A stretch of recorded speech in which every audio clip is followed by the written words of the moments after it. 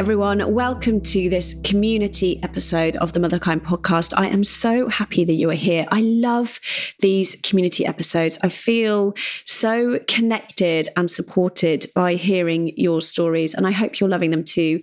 This week, I chat to Alex, who shares how uncovering her real values and what is really important to her in motherhood and life has completely changed how she approaches her life as a mum of two. I hope you really love it. Here it is. Oh, well, Alex, welcome to the podcast. I'm so excited to hear your story and a bit more about you. Oh, I'm super happy to be here. Complete privilege. Oh, well, we met very early days of Motherkind. I ran a workshop called Becoming Mum, I think, and you came along. So how many years ago was that? You have to remind me. So that's going to be 5 years ago, because I was very early pregnant with my first child, who was turning 5 in September. So it was probably about this time, a bit before this time, 5 years ago. So a long time ago.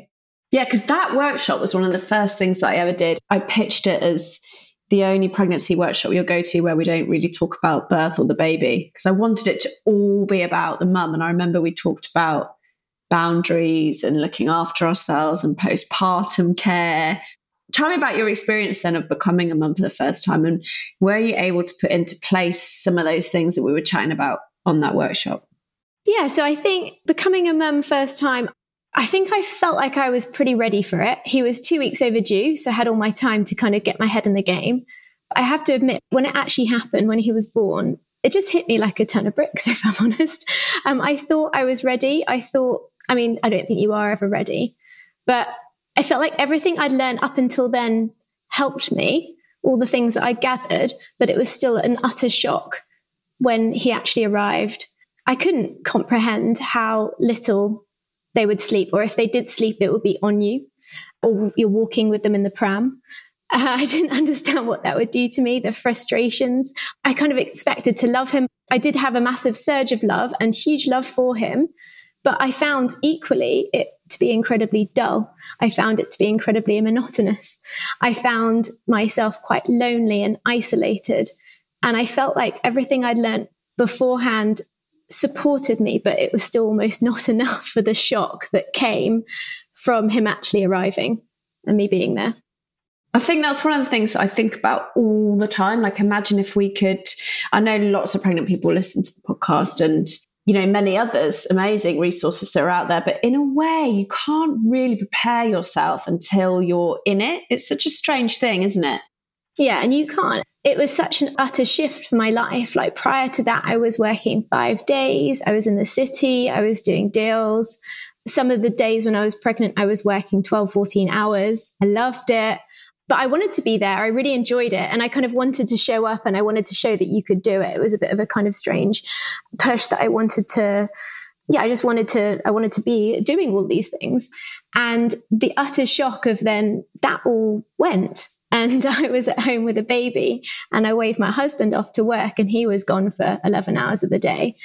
I just remember closing the door, and it was sort of silence until the baby cried. And it was just the utter shock, and nothing that prepared me for before, organizing and planning and controlling everything and just working harder. That just doesn't cut it with a newborn. Some planning helps, but not really. You're just left with yourself and with a child, trying to read every book you can, but then you soon realize that that is a fool's game as well. I realised that as well. Tell us about that control, because I think, you know, it's not just with newborns, is it? I think it's the whole way through the motherhood journey and the parenting journey is grappling with that, you know, sense of so wanting to do this really, really important thing so well. And I think trying to control everything and make it perfect is definitely where I struggled. Tell us about that for you. I definitely have, as my default for anxiety is to switch into perfectionism and wanting things to be done a certain way. And when they're like that, I will be safe. My baby will be safe. And probably the same with work. And it always rewarded me in the past. You know, I always worked really hard, got my grades, worked hard, deals at work, promotions. But again, when you flip onto the other side and you have a baby, that's just not how it is. And I found that hugely disorientating, to be left without some of those tools. And I tried to the controlled crying, and I couldn't ever do it. But I felt like I should be doing it. I felt like if I could have only done that, then that would be the root to my issues. And then I remember working actually with a coach who said to me, just go with your baby's rhythms, just be with them, just be in this moment with them. And it just made such a difference to me. It just sort of unlocked my softness to it all. And I embraced it and I just sat with it. And I then looked inwards and I looked at what can he teach me? And a lot of it was around patience. A lot of it was around sitting with something that I'm resisting, like seeing the joy in tiny situations, seeing the joy in stacking bricks. Sometimes you would feel like you're losing your mind, but just going back to the bare bones, this is what we're doing, this is where we're at, and not wanting it to be different. And that just massively helped me. It's amazing, that shift, isn't it? And I talk about this loads because I think it was just so central to my experience is, control and perfectionism and pressure and people pleasing and all those things. Actually, they didn't ever really serve me, but they only really impacted me. And then suddenly, in motherhood, I think, well, I know what it's like trying to take those into motherhood because it doesn't work in my experience. And you get really stressed and really overwhelmed and really just, you're white knuckling it. And so I think, it's just so powerful hearing you talk about that shift into just controlling less and softening more. What have you sort of learned about when that need to control comes up? I mean, I know it does for me all the time. Like most days, there'll be that moment where I'm like, I just want this to be different, or I want it to be a different way, or I want to do it this way. What do you do when that sort of comes up for you today? I mean, I'm not going to lie, I find it hard still. That's definitely my central tendency and I have to fight against it. I think the thing that helps me is grounding and continuously grounding through my week. So things like meditation or things like journaling or exercise, giving myself like lily pads of space just to get some perspective on things. So I'm not racing from thing to thing to thing and almost being owned by the external around me. So I have a lot more distance between myself and that. And then just letting things go. You can't do everything. You can't do all the things that you love to do. And there's a whole list of to-dos I would love to do in my day, but you just have to pick the ones that matter the most to you. And I'd love to feed my kids like super healthy meals. And some days we just don't do that. That's just not what's going to make us all have a happy, harmonious family life on those days. And I have to let it go. And I think as part of this control shift, I've had to be more okay with dropping the balls that just don't matter and just letting those go and not caring what it looks like as much on the outside. And instead thinking, I think you've said this a lot before, but thinking about how it feels for me on the inside and how it feels as our family and what matters to us. And I've lived so much of my life not focusing on my values and not considering what matters to me and just being governed by other people's or society's values, just pushing forward on that path because I never stopped to think about, well, what's my actual values? And therefore, how should I live my life and what is success for me? So it's about getting space from things. It's getting perspective and it's about just letting some stuff go. What are some of the stuff that you've deprioritized or let go or that you used to think were important and now you're like, this doesn't even register? I'm a lot kinder to myself about how I'm showing up for friends. Like I used to want to have the cards sent to the birthday presents bought. That doesn't always happen, but we'll try and get a luncheon or, something just to catch up and be there. I think in terms of food, I could be quite restricted about what I was eating and eating super healthily. I'm a lot more forgiving about what just works in the moment. In terms of a big thing probably for me has been around work. I had a massive corporate career that really filled me up in ways that I thought it filled me up, and I realized how hollow it was. And I've let go a lot of that external ambition to focus on what matters to me. And I'm still ambitious and I still want to push forward, but it's not in the same way. So I've let go of maybe some people's judgments around how I'm now living my life or what I define to be successful for me. That's been a big thing. What family members think as well. We definitely parent differently to our parents and we have different priorities to them. And it's sitting with that and being okay with comments. By and large, they're great, but just people seeing you do something different One example, for example, is our child. We're sending him, when I was in my control phase at work, I thought he was going to go to a sweet little prep school it would get him into all the right clubs and the right social circles and everything. That's gone out the window. And for us, it's around, we're sending him to a progressive outdoor school that's in a forest where there's no homework. It's only 4 days a week. It's just completely different to what other people might see is what different to what every other kid on our street's going to do. And it's hard to sit with that sometimes. But when you know that this aligns with your values, that then becomes the right thing for us. So I've had to let go of a lot of judgment and just sit with that. It's a massive shift, isn't it? What you're describing is really big from sort of living, I guess, that more well-trodden path, of like successful corporate career and, all the trappings of that. And to now be thinking about what's really important in a completely different way is a huge shift. What helped you make that shift? What are some of the things where you worked out, okay, this doesn't feel right for me anymore, this does, this doesn't, this does? How have you done that switching to what really matters? This show is sponsored by BetterHelp. We all carry around different stressors, big and small.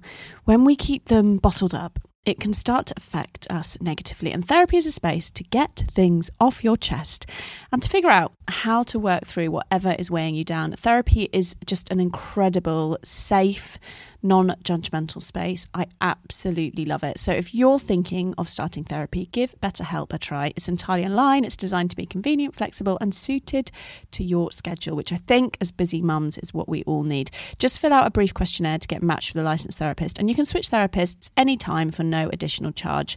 So get it off your chest with BetterHelp. Visit betterhelp.com/motherkind today and get 10% off your first month. That's BetterHelp, HELP.com/motherkind. I was working intensely long hours when I went back after my son, and I ended up getting diagnosed with lipedema, which isn't a life-critical illness, but it's a genetic condition that means that you put on a lot of weight if you're not super careful about your diet and your health. And I realized that working the 5 days, the long hours, having my child, and then having this at the back of my mind that I needed to look out, I suddenly medically needed to look after myself. It was a massive jolt, really, to making me think, okay, well, what's important here? Like, I can't do all these things. I can't look after my health. I can't show up for the connections in my life, and I can't be there 5 days a week and work an intensive role. And there was a big jolt that shook me, and I had to go. So I tried to resign, but I ended up agreeing for 3 days a week, actually, that worked really nicely. But that then gave me the space to then find, okay, well, what can work for me? And when I looked inwards, you end up, it's not the cheesy values that you think you might have, like kindness and, all those sorts of things. It was the things that mattered to me, which was about connection with my family. It was about self-care. It was about personal development, like real personal growth, which is sort of separate to my career ambitions, but it's about growing me. It was about doing something fulfilling, showing up authentically. These are all the things that kind of bubbled up for me. And once I saw them, it's really hard to unsee them. And it encourages another one. It becomes courageous. It almost isn't courageous to follow them because you have to, felt like I had to because I couldn't live any other way. And just getting true with that. And when I feel like when I have to make a decision, like around the schools or around what I'm doing next in my career, if you flow them through those values that you now know that you have, it's made decisions so much easier. And it's much easier to hold boundaries because now I know what matters to me. And it makes me a lot more confident and clear about where I'm going next. And you can shut up the noise of the judgment or the comparisons because I know a lot more wholly what my values are. I experience the same. I also really link guilt and values. And Dr. Becky talks about this amazingly as well, that actually if you're doing something in line with your values, there is no guilt. Then the guilt is that you're taking on other people's expectations of you, and that might be society, that might be people that you've never met. So I think knowing our values as mothers is just like, I think they should teach that at NCT, not some of the other stuff that gets taught, or maybe they should add it to the curriculum, because I think when you know that, it really, really, really can drown out a lot of the noise. You can alleviate a lot of the pressure, can't it? It can reduce a lot of the guilt. How did you work out your values? I know that when I coach someone, or if anyone joins any of my programs, we always work out each person's values. But I've never worked with you in that way. So how did you work out your values? What tools did you use that people could maybe do themselves at home? I use journaling a lot. I journal morning and night if I can, definitely always at night, to work out what is going on in my head, what's mattered to me in that day, what have I found difficult, what have I learned, what am I grateful for? And through looking at that, I've definitely gathered a lot of information on it. I've worked with coaches before who've supported me on my values and just discussed with them what's coming up, what worked for me in situations, what lights me up, what did I feel good at in my job, what did I really enjoy. In the last couple of years, I've done a lot of work with therapists just to really dig into a lot comes up when you have a child around your family and around everything that's come up, the parenting that you received, the compassion that you then now feel towards your parents. I've done a lot of work with therapists where coaching took me on a journey and then I just wanted to delve into specific parts. So that's been a massive impact on working it out. Yeah, just a lot of inward soul searching and chatting with people around me. And you gravitate a bit more and I become closer to people who are vulnerable and who are open to sharing their values. And I'm lucky that my husband enjoys talking about this sort of stuff. We've spent a lot of time just checking in on ourselves and working out what matters. You're lucky. My guy is sort of over it at this point at my introspection. And he's like, Zoe, not everything has to be this sort of coaching session. But it's just the way that I think. I just seem to think in terms of, it's so mad. Everything in my life, I'm like, what's the lesson here? Why is this happening? What do I need to change? And Guy will say to me sometimes, like, Zoe, it's cool. Just, you're all right. You don't need to analyze everything. But I think there is such a power in journaling. And I think it's the best free resource that we've got as mums because it's free and it takes very little time. And it does, that ticker tape mental load of everything that goes on in motherhood. You talked about triggers with your own family, questioning work, questioning relationship. I mean, it's just everything gets thrown into question, doesn't it? Having a coach or a therapist is incredible. It's also a real privilege and it's not accessible to the majority of people. So I think journaling is just such a great way to get that stuff out of your head and onto paper. How do you do it? Are you free writing? Do you do set questions? Tell people listening so that maybe they could feel inspired to give it a go. Yeah, so in the morning, I tend to free write. I tend to do 5-10 minutes of meditation and then just free write what's on my mind. Maybe even for 2 or 3 minutes, 5 minutes, not too long at all, just to see what's coming up for me. And then in the evening, just before I go to bed, I tend to do a more structured journaling practice and I switch it up. I keep buying different books and quite enjoy the different questions that come up. In my current book, I think the questions are, what went well for me today? What do I want to offload? What was a bit rubbish about it? What have I learned? What am I grateful for? And then there's a kind of random question at the end, which is different each day. And I'm just really enjoying doing that. And actually it's really lovely to, even if you've had a rubbish day, you've often learned something. You're often grateful for something. There often has been good things in the day.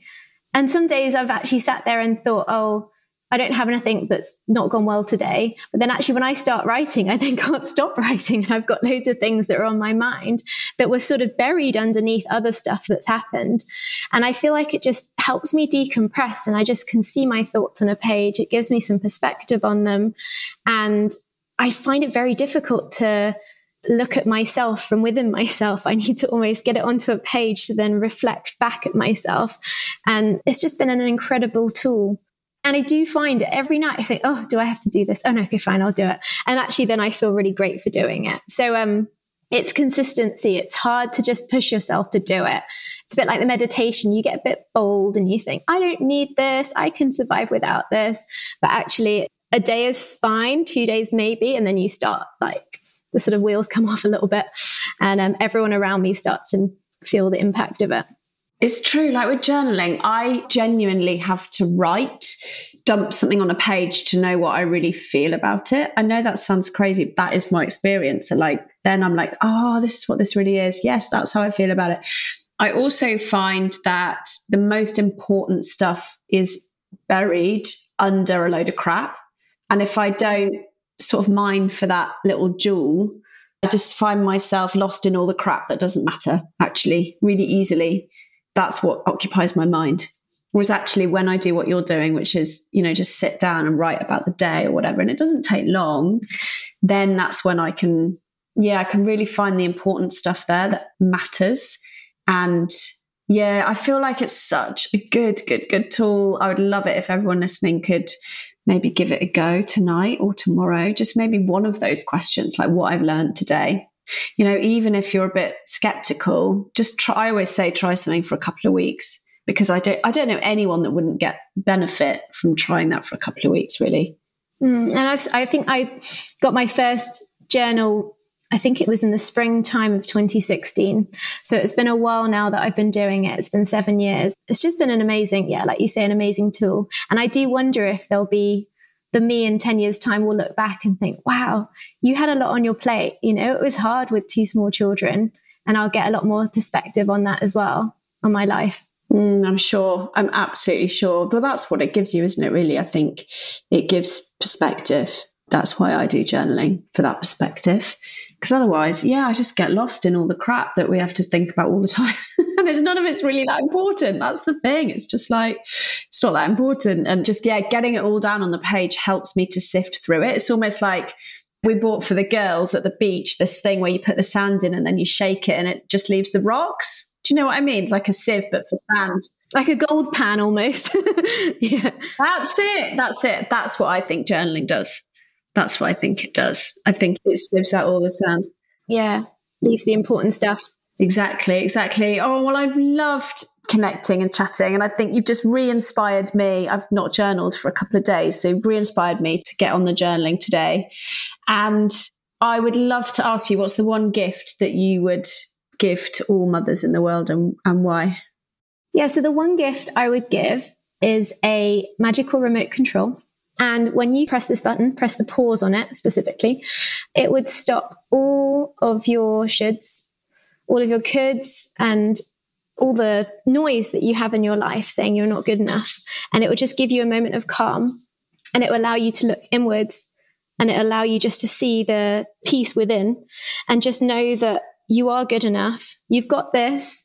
You can trust yourself, and that you have choices, and that you can move forward with kindness. And I think it's that pause often that it's so hard to get in the noise of childcare and everything else that's going on in your life, that it's so valuable to stop you beating yourself up and to know that you've got this.